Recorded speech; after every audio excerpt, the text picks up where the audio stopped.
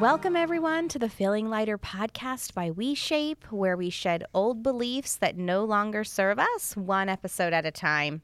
The bottom line is how we feel about ourselves changes everything. So, Lisa, I am really excited today for you to get to meet Dr. Jimenez. I've met her before. She's come actually in person and done an episode with us. And the second she left, I said, we gotta see if she can come back. So I love it. I'm really excited. I know we've talked a lot about this episode and prepared some questions, but I'd love to see if we can read her bio and then get straight to it, because I know there's going to be a lot of questions today. So Absolutely. Wonderful. Honored to read this bio. Very excited to meet her. All right. Dr. Jimenez was born in Nayarit, Mexico, and raised in Watsonville, California. She spent her childhood summers and teenage years working in the fields, picking raspberries alongside her grandmother. Dr. Jimenez attended Pajaro Valley Unified School District and is a proud high graduate of Watsonville High School. Dr. Jimenez is the first in her family to earn a doctorate degree from both her maternal and paternal side of the family. She received her BA and MA in sociology from San Jose State University and PhD in sociology from the University of Texas at Austin. Dr. Hortencia Jiménez is a sociology professor at Hartnell College and founder of the Sociology Club and co-founder of the Student Parent Club. Her past teaching trajectory included the National Hispanic University, Pacific Oaks College, Galvian College, and CSU Monterey Bay. Prior to becoming a professor, Dr. Jimenez worked in the nonprofit immigrant rights sector in the Bay Area, as well as during her graduate work in Austin, Texas. This work earned Dr. Jimenez the Human Relations Award in San Jose, California, Resolution of Commendations by the County of Santa Clara, Board of Supervisors, Certificate of Special Congressional Recognition, and Certificate of Recognition by the State of California Senate. Wow. welcome, Dr. Jimenez. Welcome. Thank you so much for inviting me to share this space again with your audience. It's really an honor. We are so happy to have you here. I'm going to jump right in. Yeah. And there was something you said on our last episode that has had me thinking ever since. And I'm going to read my notes to make sure I'm really articulating myself appropriately. But I'd love to connect about the difference between being impacted by diet culture versus oppressed by diet culture. I think that this is an important differentiation, and I'd love for you to talk a little bit about that. Yes, thank you again for being very intentional and having these conversations that are missing in the wellness and in the dieting space. They're so important. So thank you once again. It's so important. And I want to begin by talking about like the impact. Everyone is impacted by diet culture because we see it and we breathe it, like it or not. It's like these invisible particles in the air, right? It's through the values and ideologies that we may see and consume in society. So we're all impacted in that sense. We're all influenced by it. Some folks are influenced by it more than others. And specifically here, we're talking about, of course, body image, society standards about body and body dissatisfaction, having negative self-perception, negative self-image, things of that nature, right? So that is like across the board. This does not discriminate race, gender, sexuality, social class, so forth. Now, where I think as a sociologist, where I see this, what's the difference now when we talk about oppression by diet culture? We're looking at this beyond the individual level, more systematically, meaning that it's embedded in our social institutions and our society. For example, the education system, healthcare, government, the family, religion, and the list goes on, right? Yeah. So at the systemic level, and that, what does that mean? Well, we're now talking about discrimination. So when we talk about oppression, is that there is unequal treatment. And that unequal treatment can be discrimination based on race, based on class, based on gender, based on simply because of how you look, your body size. So let me give you a more concrete example of how does that oppression look like in the workplace? Well, workplace might enforce dress codes that disproportionately may impact certain folks versus others. Maybe that's not the intention, but the unconscious biases, right? So those are examples of being impacted and then systematically being discriminated and being marginalized. That's good. Oh, wow. So one of the things too that we talked about last time, and I want to make sure I heard this correctly. So please steer me in a different direction if you're like, that's not what I meant. Was also this idea specifically around diet culture that, like, for instance, me as a white woman, I can be impacted by that, but I can't be oppressed by that because I could do things that could allow me to achieve the quote unquote status quo that I'm being influenced by. Whereas someone from a different background might not be able to achieve that no matter how hard they try. Am I getting this right? Is this what this is the example that you were sharing last time? You're in the right track. And again, I want to emphasize why this is so important, especially you as a white woman engaging in this conversation. That's one of the questions you had is like, why aren't we talking about this? Because it's uncomfortable, right? We don't want to address it in the first place that exists. But so just putting it out there for everyone, especially for white folks, that these conversations are necessary and you need to lead these conversations within your communities. So as a white woman, you hold both privilege, right, because of race, but you also are marginalized because you're female, right? Yes. So you're holding both. You like those two truths hold. You're still part of the dominant society because you're white, but nonetheless, you may still experience the sexism. And if you're from the LGBTQ community, you may experience a form of marginalization. Now, if you're not able-bodied, then you can experience also other forms of marginalization, but you're still white, right? So white as the social marker in our society. So it kind of like shields you and protects you. That's how white privilege operates. It doesn't negate that you are experiencing discrimination and other forms in your life because of your social identities.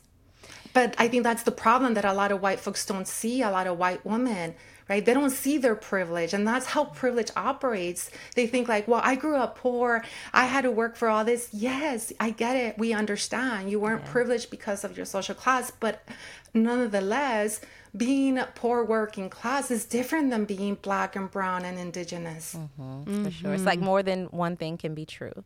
You can hold a level of privilege and still have some level of marginalization as well. But I think the point you're making is you need to be aware of it so that we can have these conversations as opposed to shying away from it and saying like, oh, no, I'm just like you. Because it's not the same. So I appreciate that. It's we talked about this on another episode today of this idea around being curious about the experience of other rather than being defensive around the narrative that you might think is an attack. Right. Those are very different ways that we receive information. And I think that it's okay. I don't know. I mean, we said this even when we were having lunch. Like I said, like, it's okay that I still don't even know all of the ways the privilege impacts me as a white person. And I am learning about all of those things, and that's okay too. And I think what happens, and I talk about the emotion of shame a lot on our podcast. Because white guilt. It's a very powerful emotion. And one of the experts we had earlier today was talking about how shame's job is to run, is to hide, is to shut down, it's to go away from it. Exactly. And what we were talking in the context of self-validation and learning how to come kind of home to yourself and letting that voice be louder than voice of other.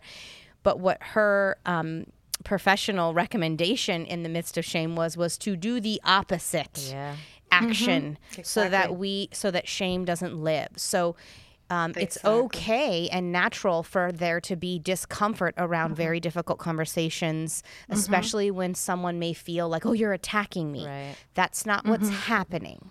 We are stating facts. And we are talking about systemic issues that impact the majority of people. Right?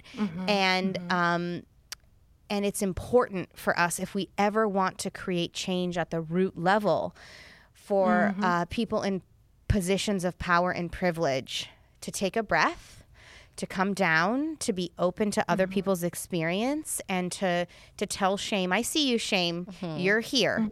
I see you want to protect me, and I'm going to still move forward with this conversation. Absolutely. That's right. Yeah. Yes, because part of shame is silence, and silence can be power, but it depends, who's holding that power. So by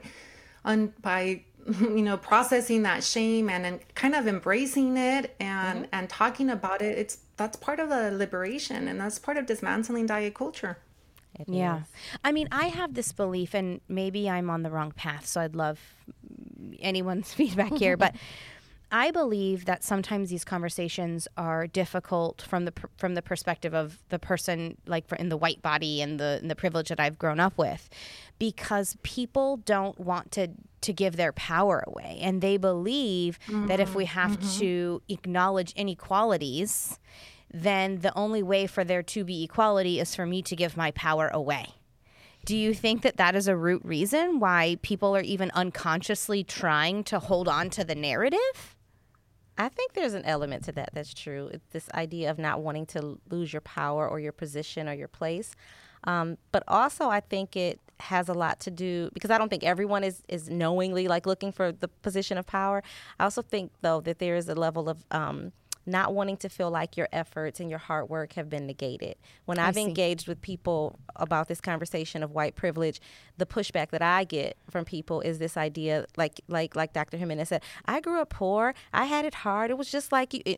This idea that like I worked for what I have, I worked for this place, or this career or whatever it is that I have, and it feels like an attack on their efforts and their struggle and their journey when you have them acknowledge that there still is a level of privilege that exists in all your hard work, in growing up poor, in being raised by a single parent, all of that. There's still a level of privilege that exists. And I think it feels like it takes away from their efforts and what they've done to get to where they are. I don't know if you agree, Dr. Jimenez, but Yes, completely. Yes, completely. And I would also add that we talked about this in the last time that I went, is the home environment plays a big role, right? How you're socialized, what kind of conversations do you have at home, And for us BIPOC folks, we talk about race and we talk about discrimination, perhaps all the time. And it's unfortunately, the racial socialization that we have to do to our boys. My son is 6'2", he's brown, and I had a conversation about the police, and I started crying, and I had to tell my husband, keep going. I can't continue, Yeah. So, and I think about my own students, my students don't have these conversations at home. And then they get to the school system. The K through 12 system is failing our students. Ethnic studies in the state of California is not required, but given the events that are going on in the world, ethnic studies is being attacked again. So where are students getting this information? And then they get to college, and then we're talking about race, racism, and white privilege. And oh my goodness, they're not ready. No. They're not prepared. So the home environment plays such a big role. And then the education system plays a big role. And then, of course, now social media also plays a big role. So I feel like our youth oftentimes are not as equipped. But then again, of course, they do their own learning, right? And critical awareness and so forth. Yeah, I've been stumped by this concept a lot. Not to keep going back to this one thing, but in the business world, I have been connected with a lot of people of privilege, and I often am one of the only females. Not always, but I don't want to say that I'm the only, but I'm not the majority in a business environment. And I just have so much curiosity, because I've tried having some of these conversations with some of these people, because I feel like, whoa, look at how much power you have. If we have these types of conversations, real shift can happen because you have so much power. That's right. So many resources. That's right. And there's time and time again such pushback. And regardless of my delivery, and I've given this example before, with our co-founder Tyler.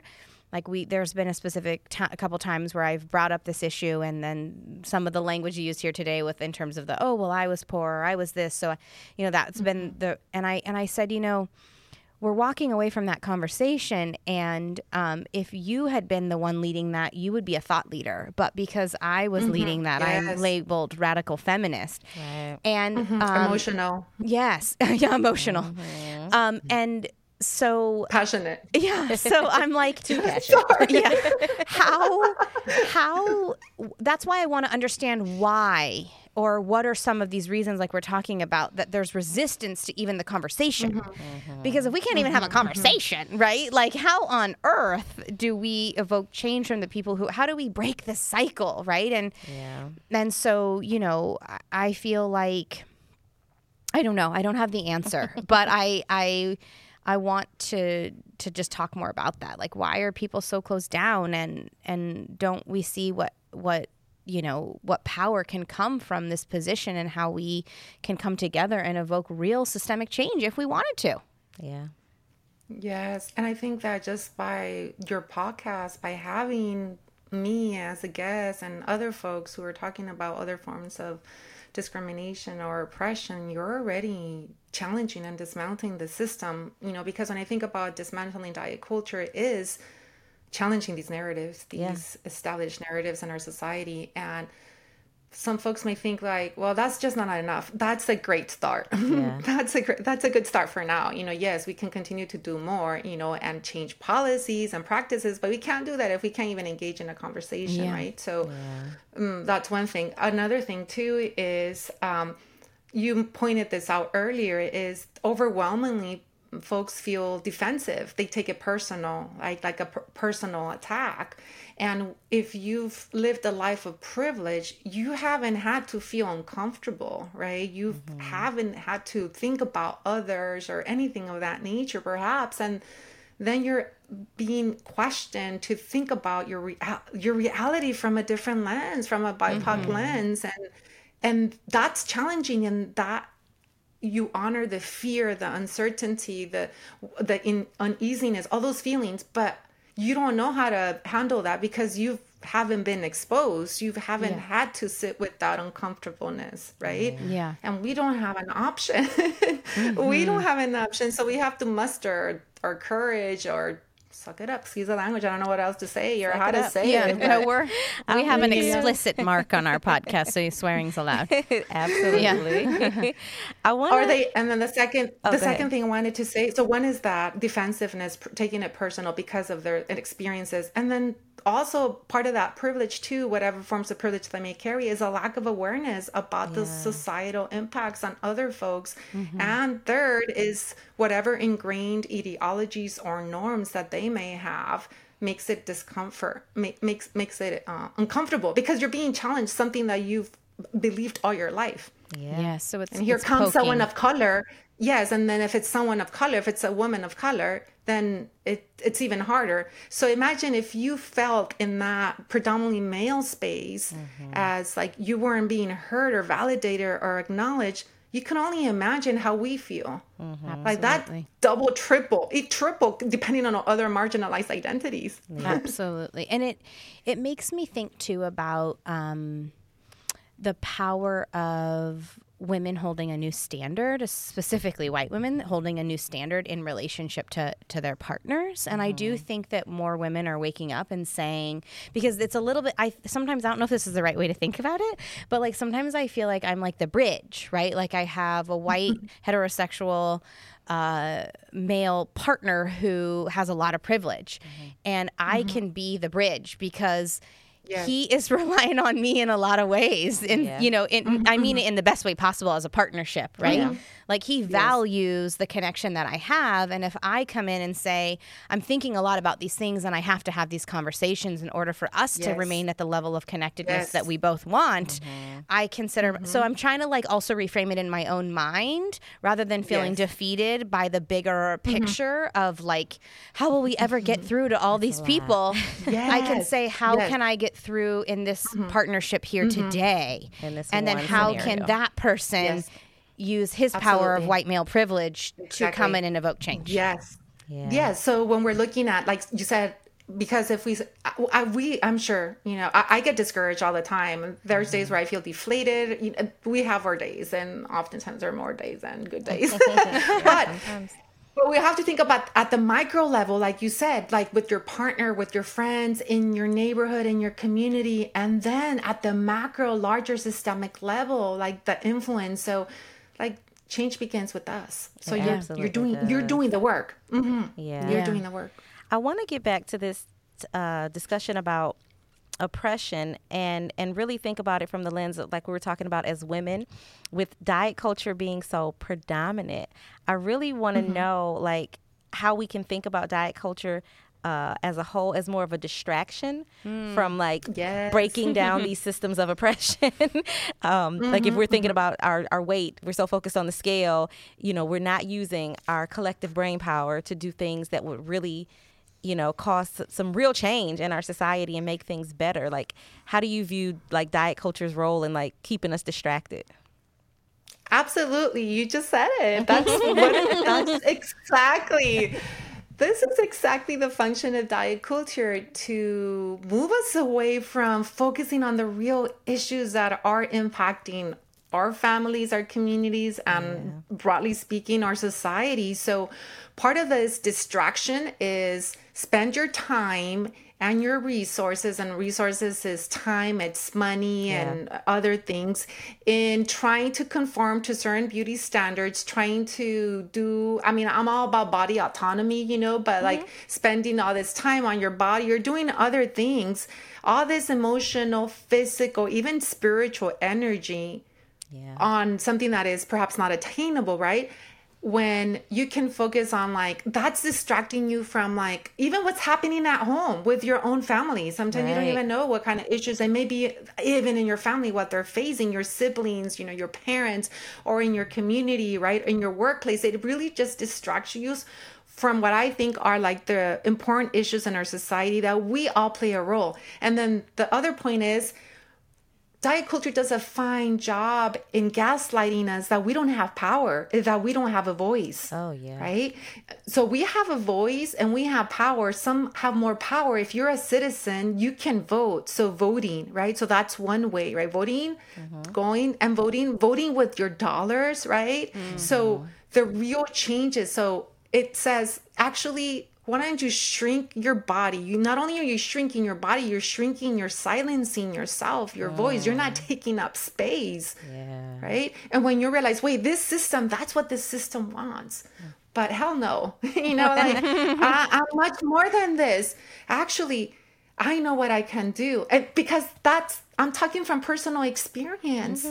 Like who I am right now, I'm 44 and I feel like I'm just barely living. Right. Like in the last decade, and especially in the last 5 years, I feel like I've been able to have a more profound impact because of the work. I'm not saying I didn't before, I have had, but it's like getting that courage and feeling comfortable being uncomfortable, but realizing that's understanding how systems of oppression operate in diet culture. Is like diet culture wants to silence me all the time on social media with folks or other things. And I have to remind myself, Hortencia, you're smarter than this. Like you need to speak up, even though you're scared and know you're trembling, because that's what diet culture wants. Diet culture wants to silence you, but you're powerful. When you realize you're so powerful, it's fucking scary. You're like, oh shit, I can do a lot of things. You realize your potential, because all your life you've been gaslighted that you were never enough. That's like that a snap moment. You could do some snaps.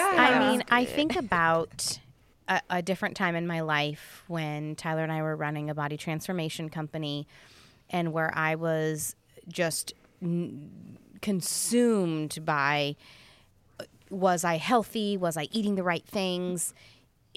It's silly to look back at now, but that took, okay, I think about this analogy of like, okay, you wake up and you have 100 units of energy. That took 99 units of my energy. And like, that's right. And as I unsubscribed, unsubscribed, and I'm like, holy shit, I have so much more capacity energetically to give that to something else. To give it to something else. We'll be back in just a moment. We want to make sure everyone knows about WeShape, the company we founded to offer people a different approach to health and fitness. Most health and fitness apps use shame and self-judgment as tools to push you to exercise more so you can lose weight. But at WeShape, we gently guide you towards approaching your workouts as an act of self-care rather than an act of self-judgment. On top of that, we've invested heavily in a technology behind our workouts so we can deliver a personalized workout plan centered around functional movements you can do from home that will help you feel better in your body.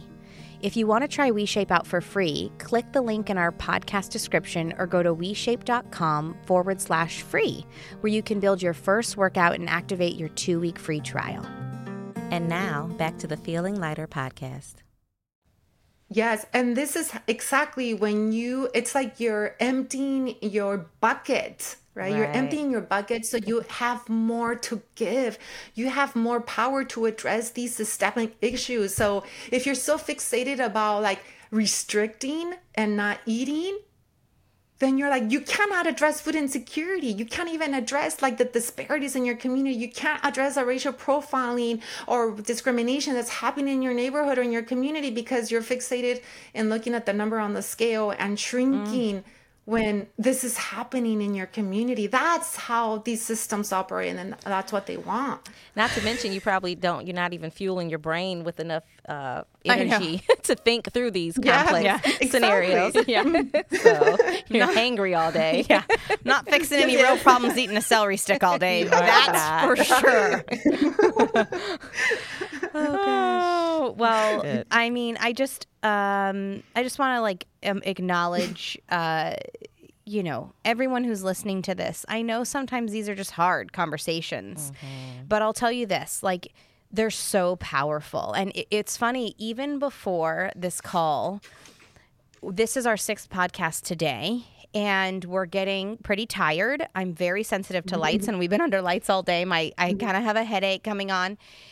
And I was like, how am I going to do this last episode with Dr. Jiménez? She's like one of my favorite guests. What am I doing? I shouldn't have booked it at the last one. And I get on, and guess what? I just feel like I am completely reinvigorated. Absolutely. Right? It's not just about even mathematically. I only have 100 units of energy. Where am I putting it? It's that when you're contributing to, in my opinion, to this type of work, you get it back. Or to dismantling any system of oppression, really, in my opinion, it's energizing. It actually gives me surplus of those 100 units, right? Yes. And so, even in this very moment, I'm experiencing what that feels like, that I came in here drained, I came in here tired, and I actually feel really energized and invigorated by this conversation because change is possible. Yeah. And diet culture doesn't tell us that. And diet culture keeps us small, literally and figuratively. So I love that you are mentioning that important piece. And it keeps us in silos, and it keeps us at a individual mindset or framework of me, right? That's part of this is part of individualism in our society, and that is diet culture at its finest. So when we think about what we're doing in this space right now is collective healing, is having these conversations. That's already dismantling the system, right? And when we do things in community, in relation, in community, it is a lot powerful, right? And that's where we get the energy. That's where we get our reaffirmation of our conviction so that we can continue to do this work. But we need to continue to surround ourselves with like-minded folks so that we can have the gas or the energy, right? To keep going. Yeah, I've kind of made a commitment to myself recently that it's okay if people aren't ready and aren't available. I can't spend my life's work and life's force of energy trying to convince people that we need to dismantle systems of oppression and that diet culture plays an extremely foundational role. All I can do is connect with people who are open, who are curious, who want to make impact, and just be at peace instead of at war with those who don't want to go there. And I think that that's okay. Everyone gets it's not really my job to tell people what their path is. I feel like I'd like to use the Feeling Lighter podcast and the WeShape company to create a platform for these discussions, and people who are available for them. That's wonderful. We're here with, and we want to collaborate and come together as a community. And people who aren't okay with it, I want to just offer them no judgment and just, this is where you are in your life, and I'll hold space for you, and it's okay. It's okay. Yes. Yes, and I think we had that conversation right in the first time I went, is that some folks might not be ready for that interview if they were going to feel triggered, or if they weren't just ready, and that's okay. Like whenever you're ready to engage. But it's also important to recognize that some of us don't have the luxury to just wait, That's right? true. Or Right. not engage. So I agree with you, but at the same time, I get so taxed emotionally, like I just get taxed so much, so exhausted all the time.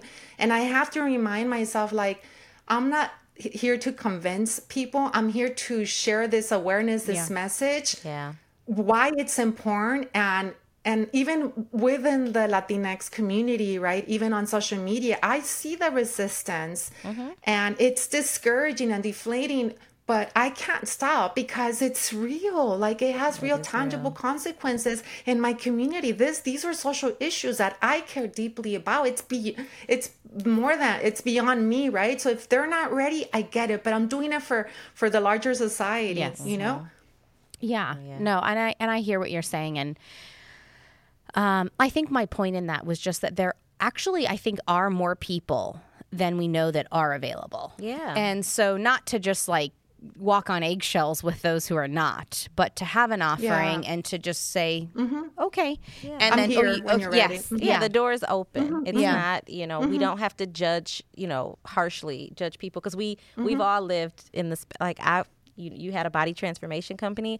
I was a fitness instructor, and I had weight loss programs and nutrition programs with no nutrition education. That's not what my doctorate is in. So I lived in the lane of diet culture and feeding it to people and saying, this is the way you should do it, and this is right, and this is wrong. So understanding having some compassion for myself and my journey, and being able to look at other people when they're not ready or they're not there and have compassion, but also, like you said, keep doing the work, keep having the conversations, and let them know you can keep checking in, like the door's still open whenever you're ready, but it doesn't have to be a forceful thing, because that's not where our energy is best spent. Trying to force this on it's anybody. No, we're not here to convince anyone about any of these systems.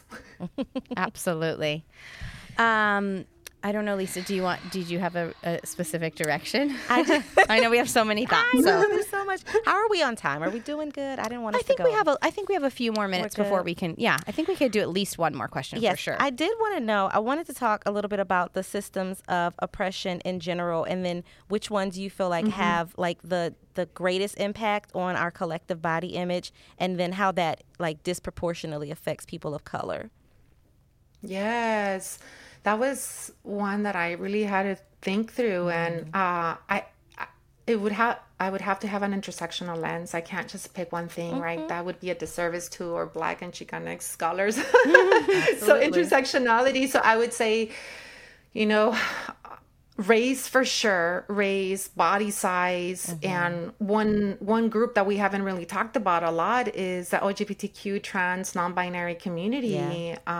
That's huge. So I would say the intersections of race, class, and sexuality, and immigration too. There's a lot of nativism in our society. There's anti-immigrant bills that are impacting the LGBTQ community, immigrant community, right? So these are all like intersecting social issues. So the answer is there's not a single one, right?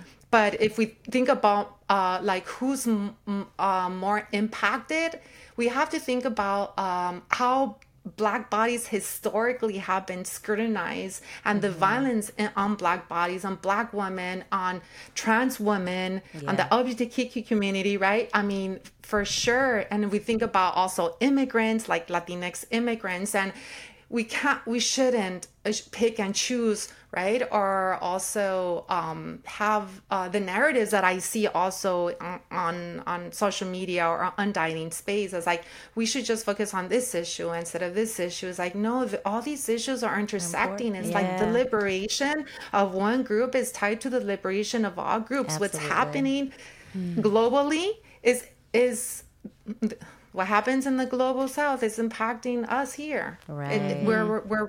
You're right. Dismantling systems and the liberation of others is our own liberation. Oh, that's so important. That just brings it full circle. Yeah. I like that. Thank you. I want to, I think I don't want to like you have so much valuable information, and one of the questions that I had may be overly simplistic. So forgive me if you are like, wait a minute, Katie, that feels a little too simple. But you're trying to take really complex issues and make them overly simplified. But is this idea around when people start unraveling these systems, it's like it starts with, wait a minute, maybe I don't want to diet. Maybe I don't want to be that body type. And then we go down the path of, oh my gosh, what about all these systems and oppression and how it's linked to diet? Like the unraveling gets right. The thread starts to go. Yes. For people who are at the start of that journey, who are just now going, wait, diet culture and systems of oppression, which admittedly I, in my most recent endeavor, have been starting to uncover, so it's not about to shame anyone who's just now uncovering this. It's about, I'm curious because sometimes the information can be overwhelming for people. Wait a minute, I didn't even know this existed. What would be the takeaway from today's conversation? If you could say this one thing, like, would it be keeping yourself open, keeping yourself curious to others' experiences, what would it be if you could say, okay, I know we just went over a lot. This is the thing I'd love for someone to take away if you're just embarking on this perspective. Be open and have a curious mind. And that's actually in sociology. I tell my students when they enrolled in all my sociology courses, there's a concept called the sociological imagination, and it's our ability to think about our personal troubles connected to the larger society, having a curious mind, a beginner's mind. And that's what I tell my students. And that's not to dismiss your knowledge or your lived experience. It's like, wait, I'm open to listening to these different perspectives that are going to challenge me. And I tell them, I'll hold space for you. Just have a beginner's mind, like take this with a lot of curiosity and not be defensive or take it personal, because it's not about you. It's we belong to these social group memberships. It's not your fault. Some memberships, it's by choice, and some is ascribed by birth, right?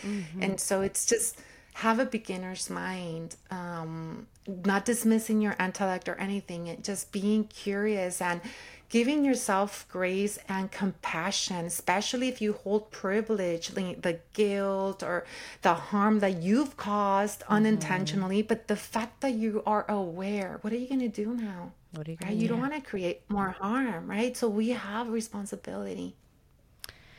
That's good. I like the beginner's mind. It's a reminder that no matter how much knowledge we get, there's so much more to learn and so many other perspectives to consider. So I'm going to take that with me. Thank you. Yeah. And we should model that, right? Yeah. Even though we hold these titles, I'm Right. like, I'm always here to learn. I'm always learning. But we have to be vulnerable and say, I don't know it all. And Right. I made a mistake. I'm sorry. I caused harm. So important. I love, I'm always really humbled by, by people who have worked so hard to create educational achievements like both of you, and to hear that level of humility is, I think that's just incredible to say, yeah, like I'm an expert here, and I still approach life through this lens of the beginner mind, that I still have so much to unpack. And so just you leading by that example, both of you, I think, 'cause both of you are so achieved in your educational background. So I just appreciate that perspective, and I hope that, leading with that can encourage others to do the same. We always have to ask the question at the end of our episode, the Feeling Lighter podcast big question around, what is an old belief that you have shed that has impacted your life in a big way? So this concept of like, I feel so much lighter now that this belief doesn't exist for me anymore. Yeah, I'm gonna be, because, and I don't say this lightly. I'm gonna give you a gift to both of you and also the audience, because I trust this space. I trust you. I see your intentionality, and you're able to hold this gift that I'm going to share, because that's the first thing that I thought about, and I had to really ground myself and really connect with my ancestors and say, is this the right time? And is this the message I want to share? And it is.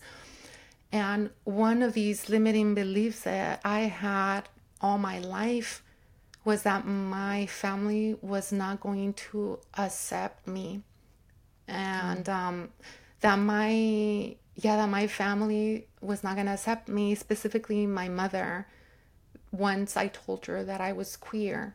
And so on August 22nd of this year, on my birthday, when I turned 44, because I've been struggling, I've been coming out for years, and I had suicidal ideation for like years, and every year it just was getting worse and worse. And every time I was coming out to family, and one of these beliefs was like, my mom's never gonna accept me.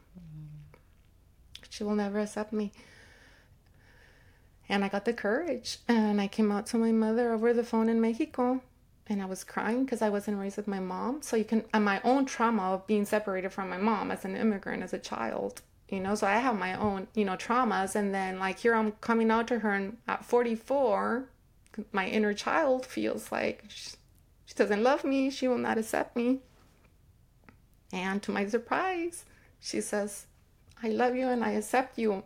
And it's been a couple months, and I'm still processing that. I'm still like, did she just say that? Did she just say that? And I go in December, so I'll find out. I'm just kidding. Yeah. But, just sharing this with you is that I carry that belief all my life. Wow. It kept me oppressed. It kept me caged, right? So when we talk about oppression, how do you know that, as a queer woman of color? And so that has been the limiting belief. And now, and this is for anyone who hasn't come out or doesn't want to come out or is scared. Those beliefs paralyze us from living our truth, from saying and speaking our truth. And I think coming out to my mother, I think was harder than birthing my PhD. Wow. Okay. Thank you. That was extremely vulnerable. We received that gift. Thank you. And I hope the listeners can I know that they will really relate and understand that. I don't think anyone shared a belief, one, that is so recent, right? Because it's easier to talk about the stuff we've overcome years ago, but something that's so potent and like right now and today. And we're both mothers, so definitely feeling all the feels around that. But that is beautiful, and I'm so happy that you got to experience that, from your mother. And I'm just proud of you and happy that you were able to be yourself and share your truth. So thank you so much. Thank you. Thank you. Yeah, I don't know what to say other than I feel so grateful. We need tissues here. I know that we have created a sense of community where safety can be a foundational pillar so that we can open up and share the most inner human parts of ourselves. And this is how change happens, is we connect with people where safety can be shared and where the trueness of who we are can really be shown and be accepted. So I commend your continued bravery and courage. And I just really can't thank you enough for your ability to show the parts of yourself that feel so buried and so oppressed. So we feel really grateful to receive that. Thank you. Thank you. Virtual hug. I wish I was there. Awesome. I know. Well, we all need a deep breath after that. Dr. Jimenez, this will hopefully not be the last time you're on the podcast. I want you basically every episode. I feel so much gratitude for the work that you do. I feel so grateful to even just be in geographical proximity to you. She's only like an hour from us. And I'd love for you to share where our listeners can find your work. Yes, please follow, support my work on social media. I'm on Instagram at Dr. Hortencia Jiménez, which you'll link in the show notes. My own podcast, which is Dismantling Diet Culture, Fuck Being Calladita. You can listen to my episodes there too. And I'm not too much on TikTok, but I have an account there too. Same Wonderful. name. Awesome. Well, this isn't goodbye. We will see you again, hopefully on another episode. And thank you again to all of our listeners for holding an openness and a space of curiosity for others' experiences. Yeah. We will see you next week. Bye. Thank you so much. Thank you so much for listening, and we hope you enjoyed today's show. Now, before you go, it would mean a lot to us if you could take a moment right now to subscribe to the podcast and then leave us a review. This helps spread the word so more people can feel lighter by shedding one belief at a time. Also, we want to hear from you. So if this episode impacted you or you have any questions that you think would be great for us or any of our future guests, please feel free to email us at podcast@WeShape.com. And finally, if you want to try WeShape's different approach to health and fitness, make sure you click the link in our podcast description or go to WeShape.com/free, where you can build your first workout and activate your 2-week free trial. See you next week.